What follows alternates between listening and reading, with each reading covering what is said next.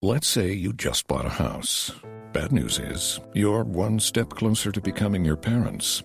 You'll proudly mow the lawn, ask if anybody noticed you mowed the lawn, tell people to stay off the lawn, compare it to your neighbor's lawn, and complain about having to mow the lawn again.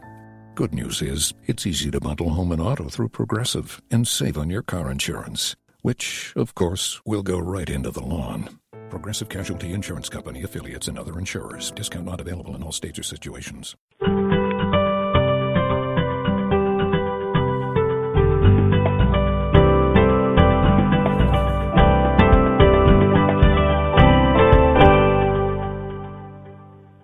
Welcome to Creating a Family. Talk about adoption and infertility. Today's show will be on adopting tweens and teens, special issues to consider. Here's a sample of what we discussed. For every year of a child, you have to think at least a month or two of adjustment. So if you're bringing in a 15-year-old, you're looking at least a year and a half for that child to fully integrate into your family if all goes well. I'm Dawn Davenport, the director of Creating a Family. We are the National Adoption and Infertility Education and Support Organization. You can find us online at creatingafamily.org. We are a weekly radio show, and we use the podcast model. That way you can listen whenever and wherever you want. You can also subscribe to the podcast to get notice of each new episode on your listening device, be it your phone, your tablet, or your computer. The Creating a Family radio show is proud to say that we are underwritten by our corporate sponsor, Ferring Pharmaceutical. Ferring is pleased to offer their IVF Greenlight program, providing discounts of up to 50% off of select IVF products. All cash-paying patients are eligible, and unlike other programs, there are no financial requirements. To get more information, you can go to their website, ivfgreenlight.com, or, of course, you can get information from your doctor or your clinic, either way. This show is, as well as all the resources provided by Creating a Family, could not and would not happen without the generous support of our gold sponsors who believe in our mission of providing unbiased, accurate education and support to those struggling to create a family. Some of our wonderful gold sponsors include Spence Chapin Adoption Services. They are a full-service adoption agency bringing over 100 years of experience to a new direction, creating permanent, loving families for children most in need, older kids, siblings, and children with special needs. Spence Chapin has eliminated the financial barrier by providing no-fee adoption services for families who can consider opening up their lives and their hearts to this very special population. We also have independent adoption centers. Their mission is to provide open adoption placement and counseling to birth and adoptive families. They work with families in all 50 states, and they are fully licensed in 8 states. We also have Hopscotch Adoptions. They are a Hague-accredited adoption agency placing children from around the world, offering home study and post-adoption services to residents of North Carolina and New York. They place kids from Armenia, Bulgaria, Georgia, Ghana, Guyana, Morocco, Pakistan, Serbia, and Ukraine. They also do kinship adoptions. In addition to the gold sponsors I've just mentioned, we also have other sponsors that generosity allows us to bring you the resources here at Creating a Family. We ask that when choosing an adoption or infertility service provider, please choose one from the Creating a Family directories, which you can find on the service provider page of our site.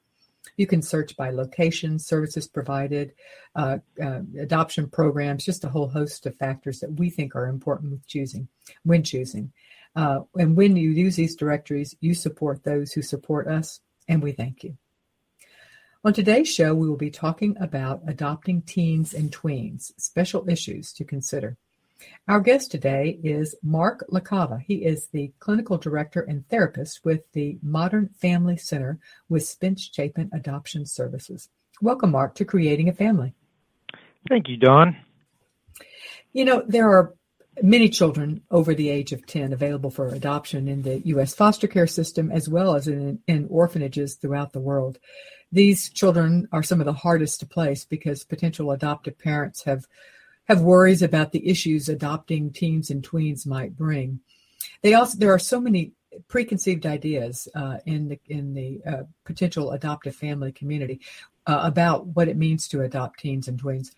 we ask that question to our online community, and these are some of what we heard of their ideas or their concerns ahead of time. One said, "You'll be in for a long, difficult haul because of behavioral and emotional issues that teens come with." Another one, "You may or may not see the rewards."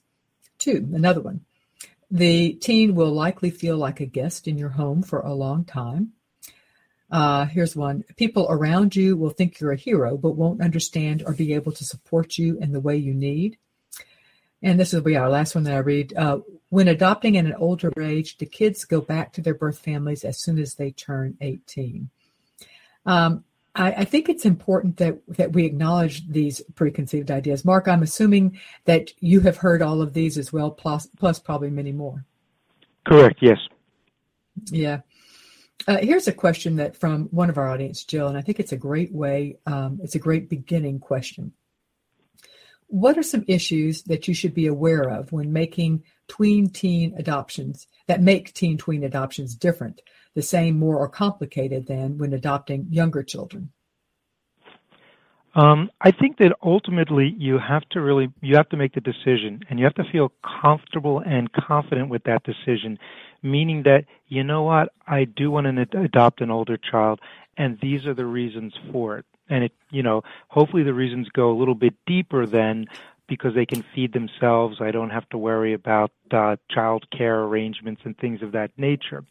You want to think about this developmental stage, where the child is, and then you also, if you're going to be working with an adoption agency, you want to get as much information on this teen or tween as you can. Who are they?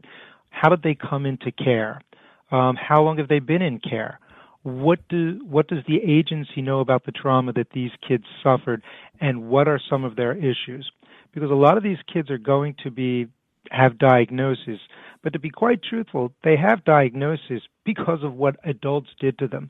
So we always treat their behavior, but we forget to put in all the reasons why they behave this way, which is really a reaction to the trauma and to the very difficult life that they've led before coming to you. So that acting out behavior that you might have heard about, it's there, but it's really masking other things. It's masking grief and loss. It's masking trauma that happened prior to being placed and trauma that was experienced in the foster care system. And that trauma could be moving from placement to placement or having something happen to them in that placement. Let me ask a question. So how would issues be different? Let's say you're adopting a 6-year-old. All children in, let's say, foster care or orphanage care have likely experienced, loss certainly, and most have likely experienced abuse and neglect. So how is it different adopting a 12-year-old, say, than a 6-year-old? What makes it more, or is it more complicated? Are the issues the same? The issues are slightly different. Both age groups, there's going to be some complications, but there's also going to be a lot of rewards. With the older child, you're going to be able to have more conversation, more back and forth dialogue. You're going to learn more about their lives, where a 6-year-old is not going to be able to tell you about their lives. And you know that the relationship is working when the tween or teen starts to open up to you and feels that they can trust you, and that's where some of the reward comes in. With a 6-year-old, you'll be able to take more charge. You'll be able to do more concrete things. Okay, we might have an evaluation that says we need some occupational therapy, and these adoptions are very different when you're adopting a child from an orphanage as opposed to adopting a child in foster care, because a child in foster care, although they're going to have all these issues that I just recently mentioned, there's a service provision that they are getting. Most of them are going to be getting some type of therapy. Things are going to be diagnosed. They're going to learn the language. They're going to possibly have some learning difficulties.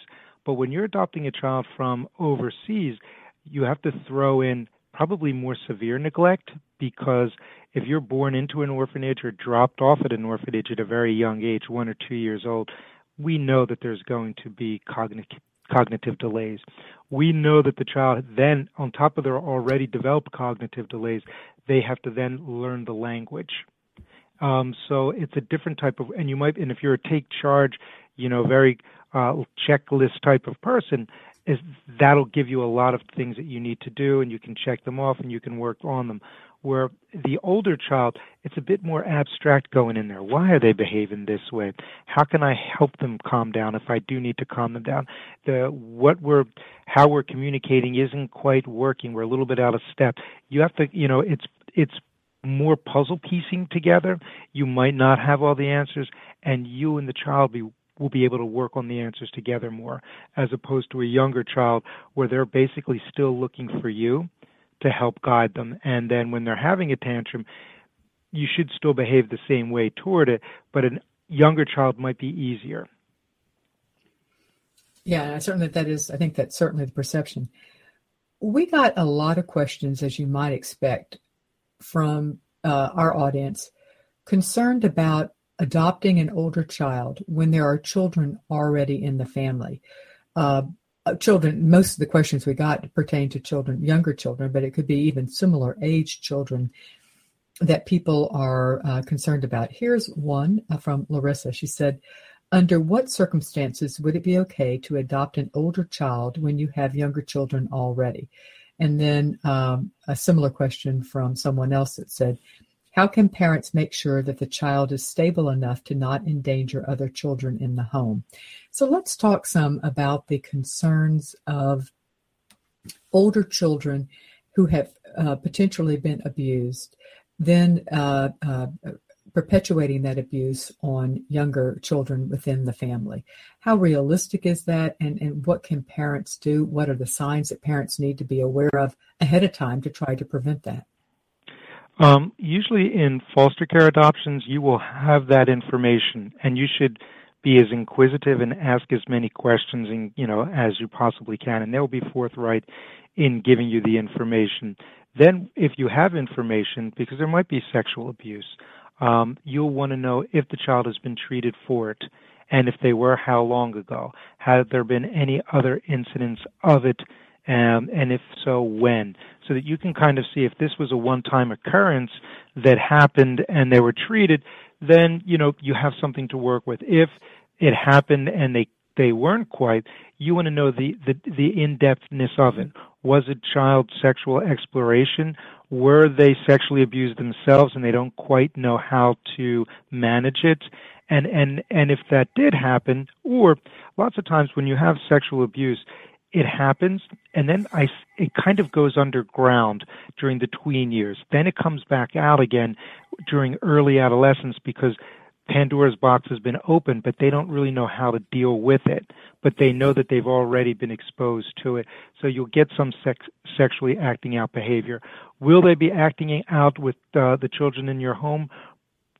The best I can tell you is probably not, but you have to be aware of it. You have to be aware of your child and the children. And before you do any of this, bring another child into the home, your children have to be on board with it too. They have to know that it's happening. They have to be a part of the process so that they can get excited by it.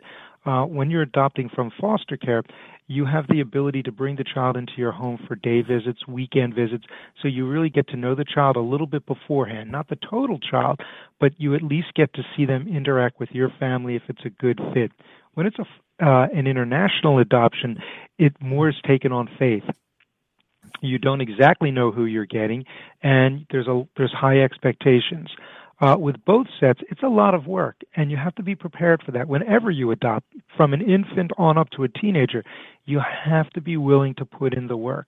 They say, and I'll say this loosely, that for every year of a child, you have to think at least a month or two of adjustment. So if you're bringing in a 15-year-old, you're looking at least a year and a half for that child to fully integrate into your family if all goes well. I've heard that statistic as well, or not the statistic, the kind of rule of thumb. Right. Yeah. Now, each month should get easier and easier, but what I'm saying is give yourself some breathing room. Don't expect Rome to be built in a day or a month or two. Sometimes I think parents come in with very preconceived notions that they're saving this child, and in a way they are, but you also have to understand that the child is also interviewing you. The child also, they've been in enough places and they have their own, they kind of have a sense of what works for them and what doesn't work. And you want to ask them that. How and you want to find out a little bit about their triggers, how they operate. And with an older child, you can get that.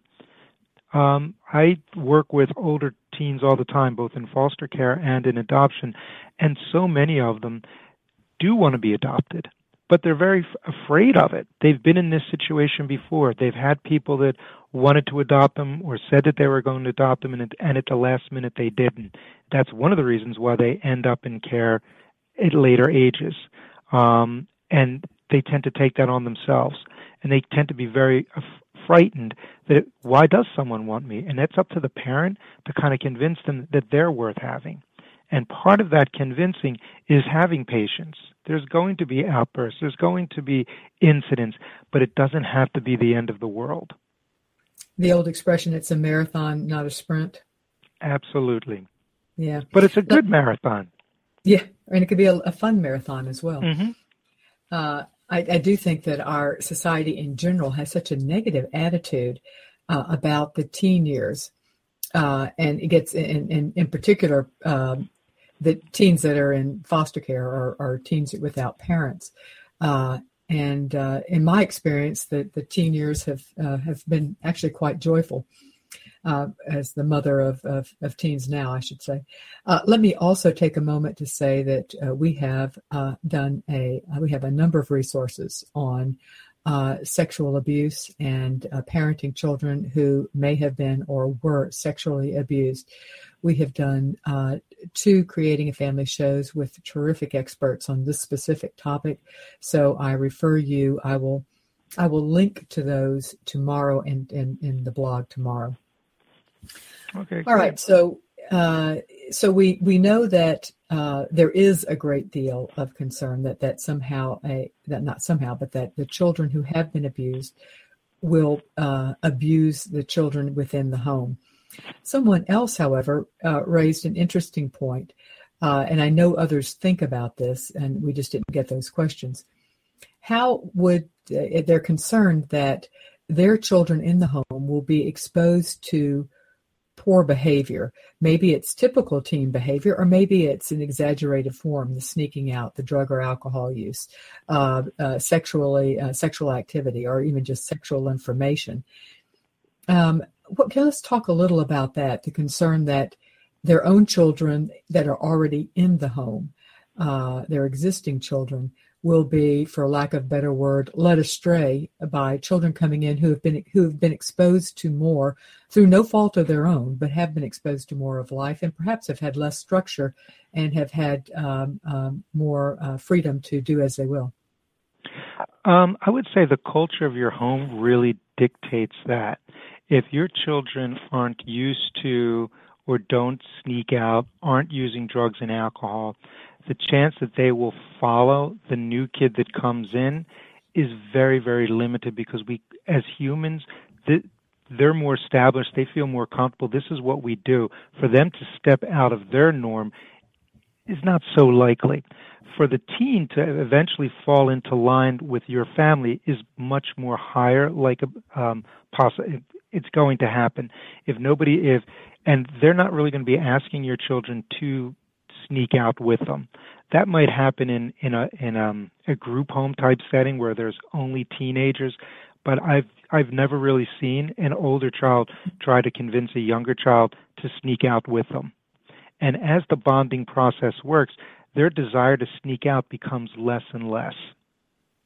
And one of the things, I saw one of the questions on here, and one of the things that you'll want to work with if they do sneak out, is not, set up a black and white, very rigid discipline. If you sneak out, if you leave this house and don't come in by a certain time, I'm going to lock the door and you have to stay out all night, or this and this. It's kind of like when they let them know that, your curfew is this set time. But if they should go over their curfew, it's like, we talked about this. This is the consequence. Make the consequence doable, not very harsh, but at the same time, when they do come in, be very, oh my God, I'm so happy that you came in. I was really worried about you. I don't know what goes on in the street, but I care about you. That speaks so much more than harder discipline, because they're somewhat used to that and they don't trust it. That's discipline. It's a discipline from someone who's almost a stranger to them is very hard to follow. Discipline from someone that they respect and has their best interest at heart is much easier for them to fall in line with, if that makes sense. I think that's a good rule of thumb in teens in general. We've heard there was on one of the much earlier, I think it might have been with Foster Cline, one of our really early Creating a Family shows. He made a statement, and I'm going to paraphrase it. And it was something like your relationship with your children in their teen years is built upon the relationship that you've created for the first 12 years. And so if you've created a good, firm foundation, you shouldn't go into it expecting that the minute they turn 13, that foundation is going to be obliterated, because it won't. And that is actually that is exactly what my own life experience, as well as what I've read from throughout all the reading I've done, would say as well. But that makes it more complicated when you're adopting a child that you haven't had the first 12 years, or even 3 of those 12 years, to establish a relationship with which, because I think a lot of parenting teams is relationship based. You can't physically stop them from doing anything. And if they are determined to break your rules, quite frankly, they're going to probably be able to do it. So it's their relationship, and they're not wanting to break that relationship or break that trust that does more to keep them in line than your threats. So how does that work when you don't have those years in advance of their teen years to build that relationship? Well, the interesting thing is what we're finding out. There's so many different variables to this, but we're finding out that the adolescent brain is as active as the infant's brain, meaning there's a second firing up. So you can literally rewire some of those past experiences. Not that they didn't happen, but you can make connections again. And a lot of this is connections. It's the prefrontal cortex talking to the left and right brain. It's we know that the cerebellum, where all your emotions and your more primitive thinking in, grows again during the adolescent phase. So you can make things happen as you're parenting them. So there's always this possibility for change. We also know that not every child in foster care has had a bad early childhood experience. They might have, their mother might have been mentally ill, but they were living the first couple of years with their grandmother, and their grandmother got sick, but their grandmother gave them a good foundation and base, all that stuff that we know a child needs during infancy, the looking at them face to face, the knowing their cries, the touching, the coddling, all that is there, and then it gets taken away. So then, but if it's there, the foundation will always be there. You could then build on it again. Very few children don't, even in foster, they might come into a very loving foster home, and for whatever reason, the person couldn't adopt them. Or whatever, there's so many different things that could happen, but they've experienced a loving home for a period of time.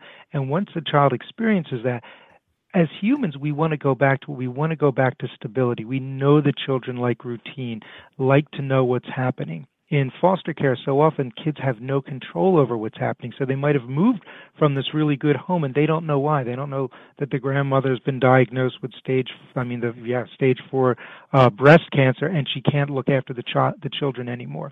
All this plays into it, but the foundation is there. So if you're asking how to build foundation, that's a different question, because sometimes in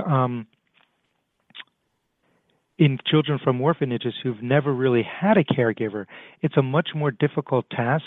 And if you're going to do it, you have to, and I cannot stress this enough, you have to have the time.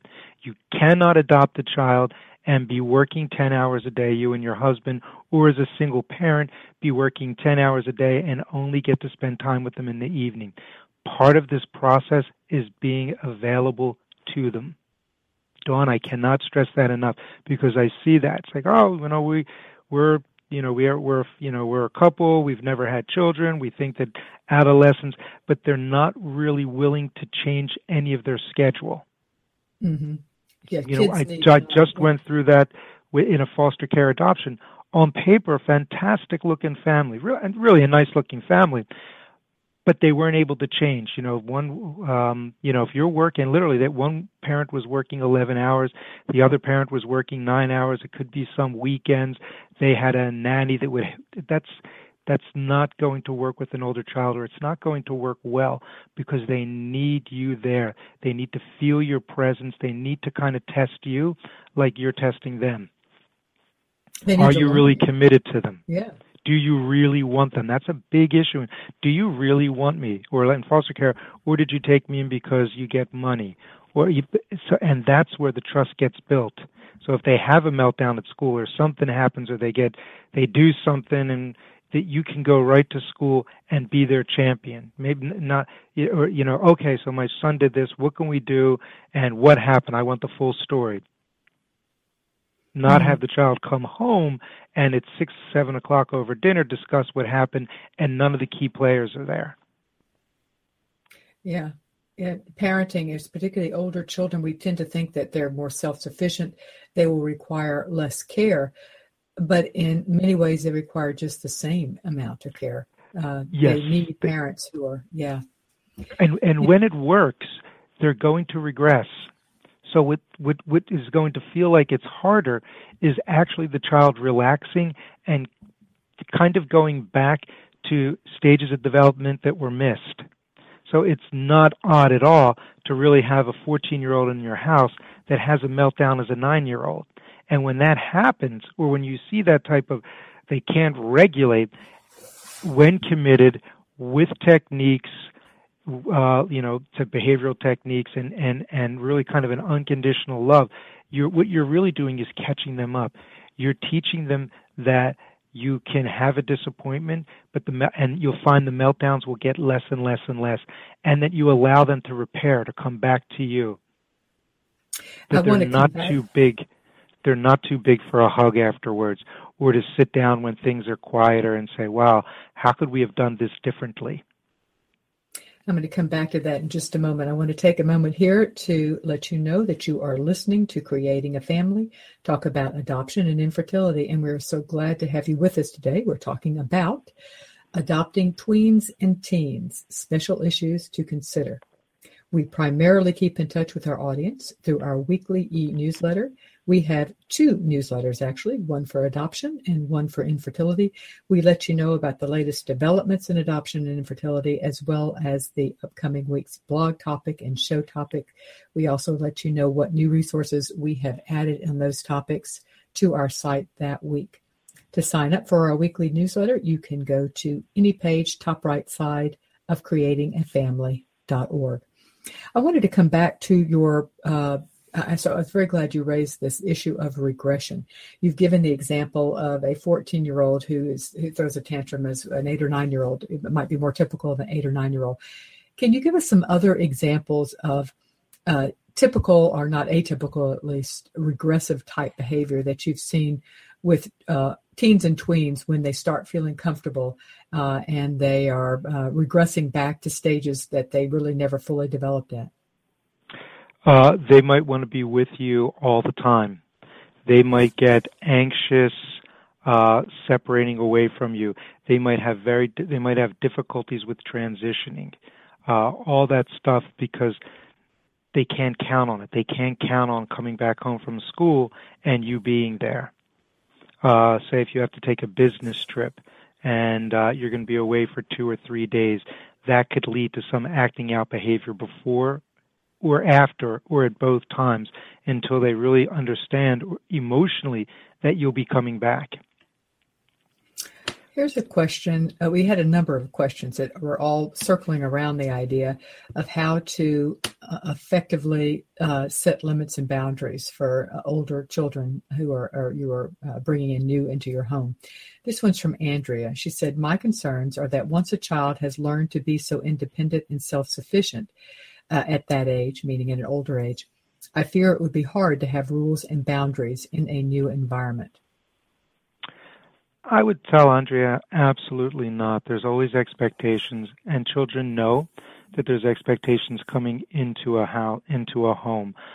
Your expectations have to kind of match your child. how self-sufficient are they? What do you call self-sufficient? And is it really self-sufficient? Staying out all night isn't self-sufficiency.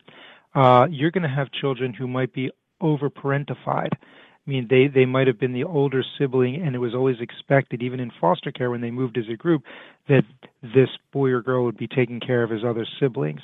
So they have this innate that, this is what they have to do, and you have to kind of help them relearn that. No. You're still an adolescent. I take care of you. So it's all about a learning experience, but it's trying to match them where they are, what they think independence is, what you think independence is. This is kind of the fun of adopting or bringing an older child into your house, is because you can have these type of conversations. They might take a little bit of time, but when the child feels that you're open to them, they'll also become more open to what you're telling them, what you kind of expect from them. So, and you'll find out that most of these kids, they will listen to you, but you have to listen to them. Okay, so this is why you stayed out late. You help problem solve with them. You wanted to see this friend. Can this friend come over to the house? Can they check in with you up until a certain amount of time? So you start to bring in compromises with them, which helps some of this. You feed into their independence, yet at the same time you're letting them know that you care about them, you're concerned about them, and this type of behavior might put them at some type of risk that you would hate for them to have to suffer anymore. One of the questions we got, and I thought it was an interesting one, because we think of adolescence as a time where children are gaining independence and learning to spread their wings.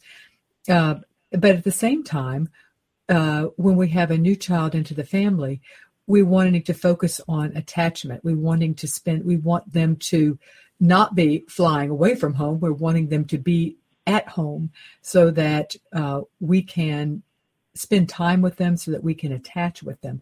How do you balance this gaining independence and with the need for attachment?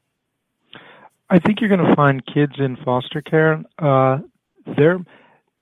if you're including them in family activities and doing things with them, depending on the child's age, the older kids, it might seem a little bit awkward, but they're not used to it. And they tend to appreciate it.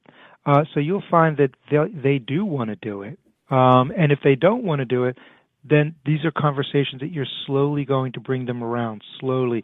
So if you have 4 things scheduled each Saturday, all of a sudden you'll find them coming to one of them. Slowly you'll find them coming to a different one. But when you include them in activities and things, and then even get their feedback for what activities they would like to do, you're going to see them buy into this. All right. Amy raises the issue that whether she would have enough time to bond with a child before they turn 18.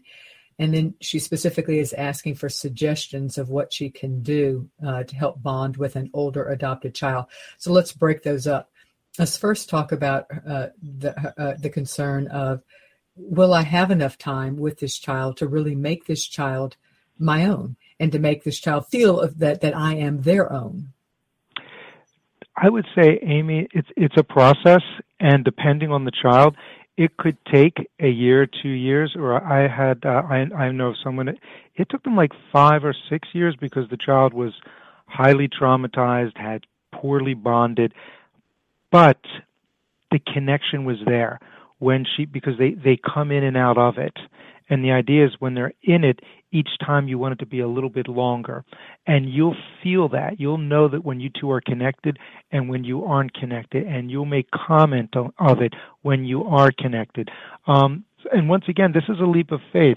They might not love you the way you want to be loved by them for quite a while. And you have to be willing to accept that. But it's that consistency. It's that openness that allows it to happen. If you have a time limit on it, both of you are going to feel it. And that's a setup for an uncomfortable situation. Like nothing is more uncomfortable when I see children, when they go into a foster home and the foster parent tells them that first day, I love you. It sets it up almost for failure, because where do you go from there? Love is both something earned and it comes with respect, and it comes from deep-rooted feelings. It takes time. We are programmed as humans to fall in love with our infants. It's chemical. It's that basic, because if you can't fall in love with your baby's going to die. And if your baby can't fall in love with you, it's going to make it we're just programmed that way. But for older kids, it's different. We're not programmed. It's not chemical that you're going to fall in love with a 12-year-old. Yeah, it's such an interesting point. You're right. And so you have to work on it. I thought one other interesting point, and I don't know that certainly my sample is not universal, but I think a lot of kids who are adopted at an older age don't necessarily move out at 18. Even if they're going to college, they may be attending and living at home for a while. I don't know. Mark, what have you seen? I've certainly seen. Most definitely. And when that happens, the process is working because they need that extra time with you. We find that quite frequently, that they'll stay home 21, 22, 23 years old because it's all a part of their developmental needs. They might not even be able to put a finger on it, but they want to be close. They want something that they didn't have, that safety, that permanency, that this is my space. So to leave it is very scary for them. And so it's part of their own emotional development that needs more time. So going into college, I'm so sorry, Dawn. Going into college, they might be intellectually ready for it, but they're not emotionally ready for it. And we see that here. We see that kind of frequently when adoptions are going well, and it also looks like the parent has a hard time letting go of the child because they got the child at a later stage, and the child, so it becomes a type of enmeshment. And is it bad? No, not really. Ultimately, you can't love each other too much. I couldn't agree with you more. I think, we tend to think of enmeshment as being a bad thing, but in this case, is it enmeshment or is it just making up for lost time? Mm-hmm. It's a very fine line, but it's not pathological. And ultimately, when it does work, it then allows them to transfer these feelings that they have, this sense of well-being from you, ultimately, so that as adults they can pass it on to a partner. Their relationships are more stable. They can trust that what the person says they're actually going to do, which is one of the problems when kids grow up in foster care. And as you might be aware of the statistics, they're not very good. That if you don't get out of foster care, your chances of a productive adulthood are rather small. Yeah, the statistics are depressing, actually. Yeah. Right. The ability to hold down a job, the ability to save money, the ability to be in a committed relationship. Chances are you will pass on that same things that happen to you to your children. It's very, because this is what you're used to, and there's nothing to connect you to things or people. Mm-hmm. To ground you is how I think of it. Yeah. Mm-hmm. Yeah. You are listening to Creating a Family, talk about adoption and infertility. Creating a family today. Let me back up. Today we are talking about adopting teens and tweens, special issues to consider. Creating a Family has the largest adoption and infertility communities on the social networks, and they would be even better if you joined us. There are 3 ways to connect with us on Facebook. You can like our page, which is Facebook.com/creatingafamily. That's our page. We would love to have you like that. You could also join our very large and very active and very supportive support group. To access that, you go to Facebook.com/groups with S/creatingafamily. You can also connect with me personally, Dawn.Davenport1. We are also very active on Twitter and Pinterest, and you can find us there at Creating a Family. I enjoyed this question from Ashley. She said, we have our upper limit stated at 14, meaning at age 14. The upper limit of what child they're willing to adopt is at 14. But we are coming closer and closer to saying that any age is okay. My hesitancy is that A, I've never parented this age group, and B, I didn't care for teenagers much when I was one myself. I had to laugh at that second one. But I do think that a number of parents, because there are parents who have parented children, and the children are either teens now or have aged out, they have flown the coop, and they're then adopting, and so they've had experience with raising teens. But there are also people like Ashley and others who either have no children or have much younger children and have no experience in this age group. How going from 0 to 16 or 15 or 14 or whatever age in a day, and all of a sudden being plopped with a teenager plopped in your house and you're having to parent. What are some issues that parents face when they have no experience, and how can parents prepare for the reality of parenting a teen? I think first off, you need to meet the teen before you bring them into your house, and the teen has to meet you. There has to be a little bit of a connection, so you can tell the teen what your house is like, and they can tell you a little bit about themselves. Because they're also interviewing you as much as you are interviewing them. Because they're just older and they can do this. It's not like when they were younger and people just moved them from place to place and they had no say. So the more you kind of know the child who's coming into your home, the easier this transition will be. And the answers are difficult because it's really your connection and your commitment to this adoption, and also their commitment to the adoption in you. And this really could only happen as you get to know them. And once they're in your house, there should be somewhat of a connection. You don't have to be bonded, but there should be somewhat of a connection. And then you guys make special time for yourselves in it. We're going to spend at least a half hour a day trying to talk to each other. We're going to find out, so if they like The Walking Dead and you say, oh my God, I don't like that type of zombie violence, I don't want that in my house, that you can kind of say, well, hold it. If this is something that's important to them, I'm going to watch it. And then maybe together we'll watch it and I'll find out why they like it so much. So you start to have things that you share. And if you didn't care for teenagers, you kind of have to ask yourself, what was it about you being the teenager that you did not like, or teenagers in general, and how have you changed over these last couple decades? How would you have to kind of see yourself parenting a teenager, and that means there's some give and take. If you're going to parent a teenager like you're going to parent a 4, 5, or 6-year-old, you're going to run into problems because the very nature of it. Even if they need they're emotionally younger, their brains are also wired toward being a bit more challenging, being very emotional. That's really, they can't stop that from happening. Now you add in the trauma, it makes them even more emotional, but the idea is it's already in there. So you constantly want to be aware of how to help them rationalize and not feed into it, not to feed into overt emotions. Did that make sense, Tom? Yeah, it did. And let me read. Now, Ashley's husband also had his own concerns, and his concerns were that older children will only be a part of their lives for a very short time, meaning that they will be with them only until the age of maturity, and then he is concerned that they will leave to return to their bio families regardless of what they may have endured there. He fears getting ourselves and our children attached to someone who doesn't want to be a part of our family.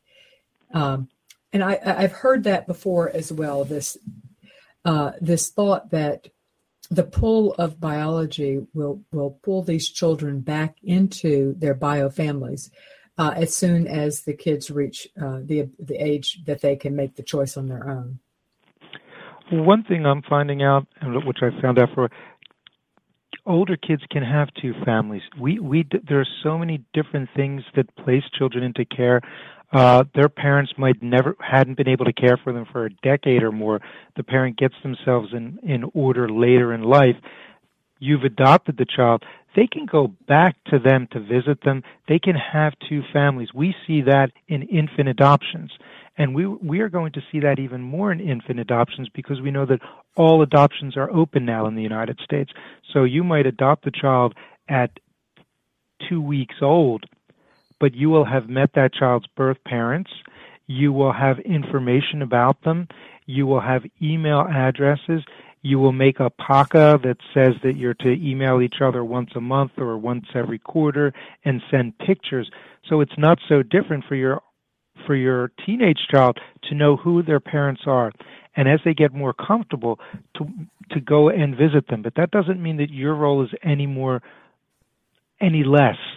You're the family that they might come to for the holidays. You're the family that they come to when they have problems or questions or major life events. Their parents are someone that they share them with, their birth parents, but you're the parent that actually works on these issues with them. And that's the difference. You can't say that because you come into my home, you can't have any other family, because you're right, they might know them. And in this day of Facebook and everything else, if they have any information, they're going to find them. And we know here at Spence Chapin that the more open the adoption is, the easier it is. It's only when we hold back information that you kind of create problems. Well, you knew this and you didn't tell me, or sometimes, lots of times, adult adoptees or late stage adolescents they don't want to tell their parents that they found their birth parents because they don't want to hurt their feelings, but it's a lot for them to process. It's so much easier to process these difficult emotions with an adult that you trust and who has proven to you that they have your best interest at heart. Let me ask a question about that, with that openness, because we talk about that a lot here at Creating a Family. We certainly know that the research is open adoption has been happening for a long enough period now, and the research is pretty clear that it is in the best interest of children. But oftentimes when adopting an older child, openness is not an option because of safety reasons or because the child was adopted internationally. So how can parents help their children form an identity of who they are when there is no openness? Usually you'll find that with international adoptees, and that's difficult. Identities, it's always a question that we have, because there's always a piece of us, if we have no information, that's missing. Who do I look like? Do I have any health concerns? What was that eternal question? What were my parents like? How much of them do I have in me, and how much that nature, I saw on your site, that nature versus nurture, it becomes even more relevant with the adoptee. So that's a very difficult question. I think that the more information adoptees have, the easier it is for them to solidify their identity. But how do you get that information if it isn't available? Let's say you have a child that's adopted internationally. Some of the things that we've talked about here are you may not have information on their birth family, but you can get information on their culture. And you can get information, or in foster care, one of the things you can do is perhaps the parents are not functioning, but you can go back and find an aunt and uncle or somebody in the extended family who can give you information. So along those lines, can you think of other things parents can do to help fill in the blanks for right? Kids? There's such a difference between international adoption and domestic adoption, especially when you're talking about older children. There's going to be a ton of information from the foster care agency, and what is often overlooked is there might be people that they've spent years with. Like, I just recently worked on a case where the child spent from birth to 5 years with one foster parent. Now, to take that foster parent away as if they never existed, that's extremely painful to the child, and you lose out on all that early history. This person can give you all their baby pictures, can give you birthday parties, can give you any type of evaluations, can give you stories about them, something that they did when they were 3 years old, that then you could share with them as part of their story. So the foster parent is a very good place where you can get information. Sometimes you're even going to find that the case planner might have worked with that child or been the case planner for 3 to 4 years, and they're going to be a wealth of information for you. Children who are internationally, you might never get those type of connections, but you'll do things like you'll visit the home country together. You'll show them. You'll go to the orphanage where you pick them up. It's very difficult for the children. Lots of times, these kids, it's very traumatizing because they were, especially older kids, they weren't pleasant places, but it connects them to their past, so that their past did happen. This did happen to them. It was real. They just didn't start life when they came home to you, and it's your ability to acknowledge this with them. One of the things it's more than just like on international. It's more than just going out to Chinese food when, because they're a Chinese adoptee. Yeah, exactly. One of the things I wanted to talk about some are what are some of the strategies that parents can use to help them get through some of the more trying times of adopting a teen or a tween? What are some things that they can hang on to, or even tried and true strategies that they can pull out of their pocket to help them get through some of the harder times? I believe that they should be prepared for that as best they can. Reading, books on adopting older children. There's so much on the web. They could even Google and then listen to teen adoptees talk about their experience and pick up some cues from them. Patience, patience, patience. You're adopting this child for a reason. You know that they're going to be coming with some baggage. Your job isn't to add to the baggage or make that baggage more stressful. Your job is, to the best of your ability, alleviate some of that baggage. And by that, it's kind of coping with them and not losing faith or effort in it, because it does get a little bit difficult. But for the most part, if you're prepared for it, very few kids are going to be too difficult, because especially with adoption from foster care, you're going to get a lot of information. You are going to meet the child numerous times before you adopt them. So all that will go into your planning, so that when you make this commitment, you're ready for it. You must be ready for it. And that's it. That is it at its most basic. There is no silver bullet that I can give you, because if you're looking for a silver bullet, if you're looking for a therapist to make all this well for you, you are an active participant in this adoption. You are as important as the child. So the more information you gather on your own, the more creative you are in gathering it, in building a support system, in staying in contact with your foster care agency, on blogging it, and you will find other people who have adopted older children so that you can kind of get some feedback from them what worked, because not everything works for every child in every situation. It's really the dynamic of the parents and the child together. Everything, you must look at it as an individual basis, but these are some things that worked overall, or these are some things that we can use. And if it didn't work, then you use something else. Like a while ago, I had a call in from another state, and they adopted 2 older kids from a Latin American country, and their expectations were very high. And when the child and they were doing their best, and they were really doing a lot of wonderful things with them, but if the child didn't respond to it, it was kind of like, well, you can't do this with us, you're going to have to stay home, which is the worst thing you can do. With older children, you really want time ins. You don't want them to feel like they're outside of the family, because they've been outside of everything. So your discipline is never about, if you don't do this, you have to stay home, you can't come with us. They should always come with you, but then you'll repair it afterwards, if that makes any sense. Mm-hmm. Yeah, you're looking for, you're needing to make up time. You're looking for time together. Right. You're not there to punish them in a way that reminds them of their life. You're there to teach them that life can be easier, and this is how our family works. No matter what you do, you're still a part of our family. It's part of the commitment, and that's what the kids will buy into. And then makes that behavior less likely, because I want to do this because I want to please you. All kids want to please. One of the things that we see with all kids, older kids, regardless of their age for the most part, but in particular, the more years they've been in the system, I think this probably happens more, and that is the issue of labels, and they're very frightening. They're also empowering, we want information as parents on these children, but I'm wrestling with the notion of the harmful impact of labels, because many of these kids are going to have been labeled, be it ADHD, be it oppositional defiant, be it whatever.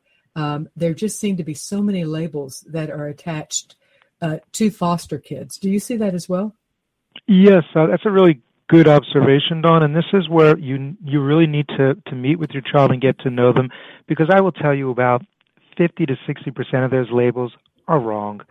Foster care is a tremendous place where drug companies can experiment with their medication on younger subjects, because no parent is going to allow their child to be in a drug trial. But in foster care, because of they have to do their best to get these kids in a certain... The kid is always blamed for the behavior and never the circumstances. Children in foster care are something like it's an astronomical number, 100% more likely to be on psychotropic medications, and that's medications for ADHD, oppositional defiant disorder, up until, I'll say 5 years ago, so many kids in foster care were labeled bipolar to the tune of 2,300 times more than in the general population. So you're going to hear this stuff, but you have to take it with a grain of salt. You have to see the child behind it. You have to see that numerous caregivers where there's a bunch of other kids in the home, where they don't get a lot of one-on-one attention. Once you start to focus on the child, and if the child does have some behavioral issues, a good therapist will really start to chop away at that. We see that happen so frequently here.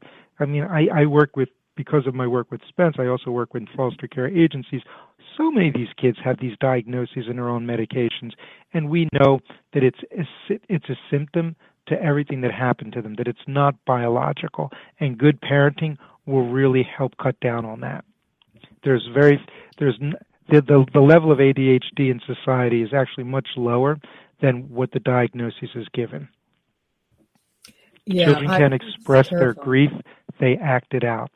And then when they act it out, this child has this, and this, and that's where you come in and you see the child and not the diagnosis.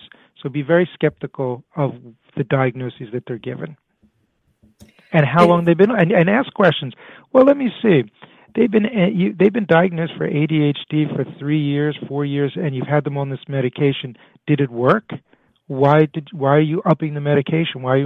Obviously it's not working if you're increasing the medication. If it's working, it should be stabilized and eventually decreased to get off of it.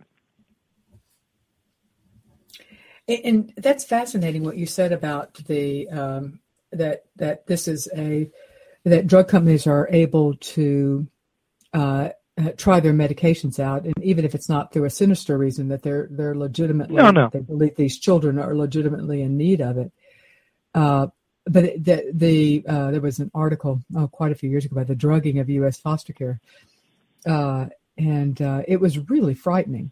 How often foster kids are on some form of psychotropic drug. Yeah. Yes. For numerous reasons. Yeah, for numerous. I have it, and I've got these. I have it because I actually just was reading another article maybe a month or two on it, so I can go into. I will blog on this. I will after the show, Mark. I will email you, and you can get me this information on that article, and I will blog on this as a separate topic because it is one that I'm absolutely fascinated about. I feel bad for parents because prospective parents, because we tell people, read the label, go in with your eyes open. Not read the label. I'm sorry. Read the file. Get the whole file, not just the summary. Go in with your eyes open. Don't put on rose-colored glasses and bring these kids into your home and with unrealistic expectations. We say all of that. On the other hand, I can't help but think that some of these labels are just slapped on because it's, as you say, it's easier to label a kid as problematic than to explore deeper and realize that the kid is acting out the symptoms are a result of what the child has been exposed to or what's happened to this child. Correct. Here's some loose statistics. Children in foster care are 3 times more likely to receive a mental health diagnosis, 2 to 3 times more likely to be prescribed psychotropic medications, 72% of those are taking 2 or more psychotropic medications. So we must think that the brain is still developing, the body is still developing. What does it do when the child's on Wellbutrin and Concerta for 4 or 5 years, or Seroquel and Abilify? Yeah, it's interesting. Yeah, I will. I'll ask for that article, and it may be a week or two, but I'll get that out, and we'll actually add it up to our. If it's research space, we'll put it in the research section of our site as well. All right, you are. Thank you very much for that information. I think that was fascinating. Let me take a moment now to thank a few more of our gold sponsors and to remind you that it is through their generous support that we can bring you this show, as well as all the resources that we provide. We have Children's Connection. They are an adoption agency with offices throughout Texas, providing domestic infant adoption, embryo donation adoption, home studies, and post-adoption support to families throughout the United States. We also have the law offices of James Fletcher Thompson, a South Carolina firm committed to adoption and assisted reproductive law, and Nightlight Christian Adoptions. Nightlight Christian Adoptions has offices in California, Colorado, South Carolina, and they offer adoption programs throughout the world, as well as a domestic infant program and their Snowflakes embryo donation adoption program. Well, we have come to the end of our time. If you have enjoyed this show, do us a favor and please give us a rating on iTunes. We are rated number 1 for the areas of adoption as well as infertility. We'd like to keep it that way, and it really helps us very much if you would give us a rating. You can go to iTunes on your phone or computer and just type in Creating a Family and rate us. Or the easier way is go to the radio page of our website at creatingafamily.org/radio show. And you can, from that point, go to click on iTunes, and you will be able to reach us that way as well. Thank you so much, Mark LaCava, for being our guest today on Creating a Family. If you want to participate in a discussion of the topics of this show, check out my blog tomorrow at creatingafamily.org/blog. To get more information, you can go to our website and click on the Spence Chapin logo, and it will take you right to their website. Their website is spence-chapin, CHAPIN.org, or to contact Mark or get more information on the Modern Family Center, you can go to their website, which is modernfamilycenter.org. Thanks for joining us today, and I will see you next week.